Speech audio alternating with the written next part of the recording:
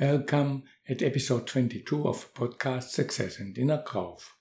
My name is Johannes Stockburger. I am owner and founder of Javavo Publishing. I am so happy to have you here, and I will do everything I can to fill the next 14 minutes with value up to the top. Today's topic is building relationships. Why building relationships? The short answer to that question is, there is no life for you without relationships with other people. Nobody can live alone. The long answer goes like this. We had parents who brought us up. If they were not there, some other people filled in as good as they could. We learned to use our body by playing with our siblings and other children around us, be it at home or in the kindergarten. Our teachers connected us to the accumulated knowledge of humanity. Otherwise, we would not have learned to read, to write, and to use the numbers. Our children challenge us to stretch ourselves and keep us growing. They lead us to build abilities and skills we never dreamt of. And they help us to get an idea how to answer the question, what is life after all? When there are those numerous people who scratch our back, build our house, grow our food, sew our clothes, and bring us to all those places we need to visit. Isolating a human for an extended period of time is officially recognized as a form of torture. Those many words bring us right back to the short answer from above.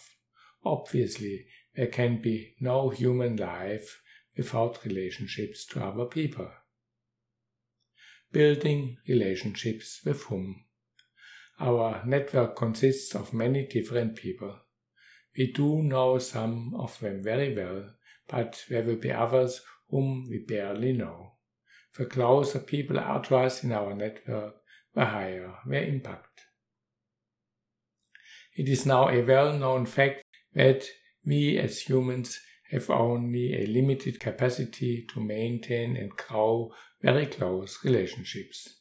For many of us, the number of close associates we can handle is below 10. Therefore, it is so important to choose the people around us with great care. I suggest that we have a closer look at the generic roles people in our network can fill for us.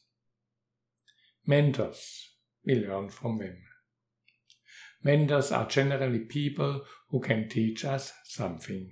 They help us to acquire new skills and to improve our understanding of life. A mentor can be quite remote from us, like a book author, but he can also be very close, like a parent.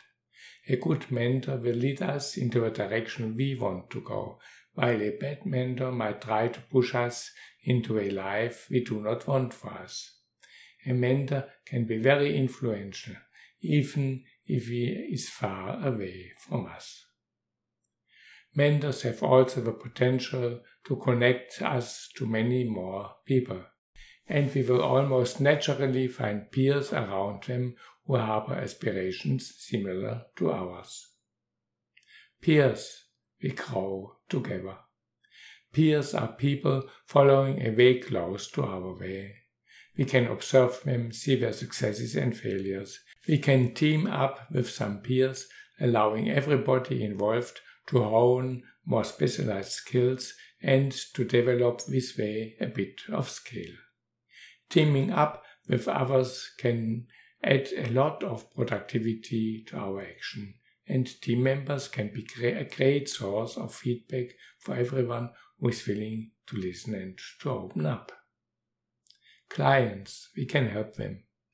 A happy and fulfilled life needs a balance between giving and taking. Therefore, we have to take care to include into our network people to whom we can give. We provide value to them, and they reward that value with money and appreciation. We need them both appreciation and money for satisfaction and growth. Facilitators. Some people contribute to our life by connecting us to other people. Maybe they do something completely different from my life, but they know someone who needs my help. Or they know somebody who can help me in one way or another. A good connector or facilitator can bring us together. This is a great help when we are building relationships for our network. Personal growth and relationships. The observation that human life is impossible without relationships leads naturally to a following question. To what extent do our relationships define us and our lives? In fact, our relationships influence heavily how we see ourselves and how others see us. And our identity has a strong impact on our relationships. It goes both ways. Our relationships reflect who we are, and on the other hand, relationships have a big impact on the way we live, think, feel, and behave. The connection between the feeling of belonging to a group and the way we think, feel, and behave is the foundation of identity politics. Identity. This ambiguity shows clearly up in the way we use the term identity. In one context, it describes us as an individual identified by the passport, social security or tax number, etc. But on the other side, identity is used in identity politics and describes our relationship and belonging to a group. All of a sudden, we are no longer that unique individual with a specific genome or fingerprint. Instead, we are seen as member of a group defined by common values, behaviors, or even skin color. Apart from the obvious fact that everyone should be judged on his own merits, what does this duality in the concept of identity mean for our lives? Changing our life by building new relationships. There is a consequence of this duality of identity. Whenever we change ourselves, our values, behaviors, and habits, we open the door for adding new relationships to our network, and also for modifying the character of our existing relationships. At the same time, we close the door for some other relationships.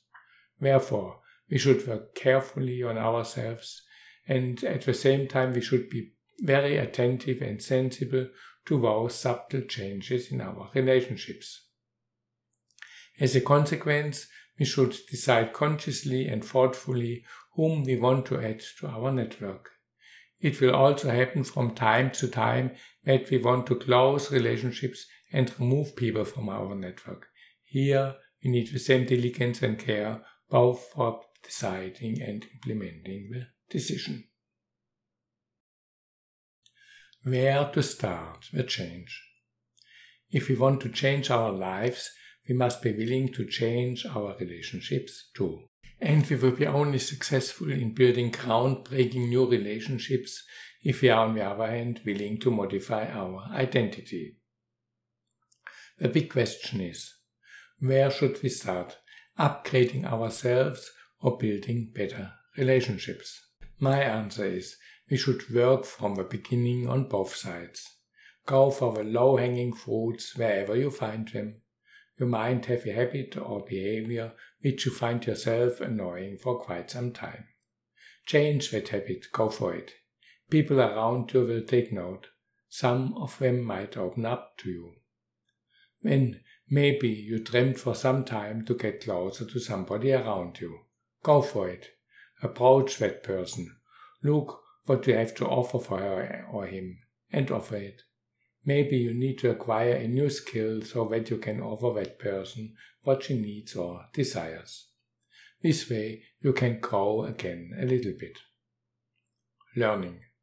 So you don't know how to form and shape your habits. Learn it. Find someone who can teach you that skill. Look for people who did it. This will help you to grow. On the way, new relationships will grow naturally. Connecting. You think you have nothing to offer. Think again. Maybe you do not have what the other person needs. but find out what she needs or values. Then look for someone who has it. Bring them together. This is a great service to both, and it will open doors for you. In fact, I know some people in the network marketing industry who make a great living just by connecting other people and helping them to grow personally with their network. If you are interested, drop me a note. I will be glad to share with you the details.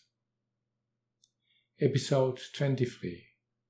This was episode 22 of the podcast Success and Inner Growth. You will find a link to the manuscript in the show notes. Episode 23 will follow in the first days of November 2021. The topic will be How to Learn.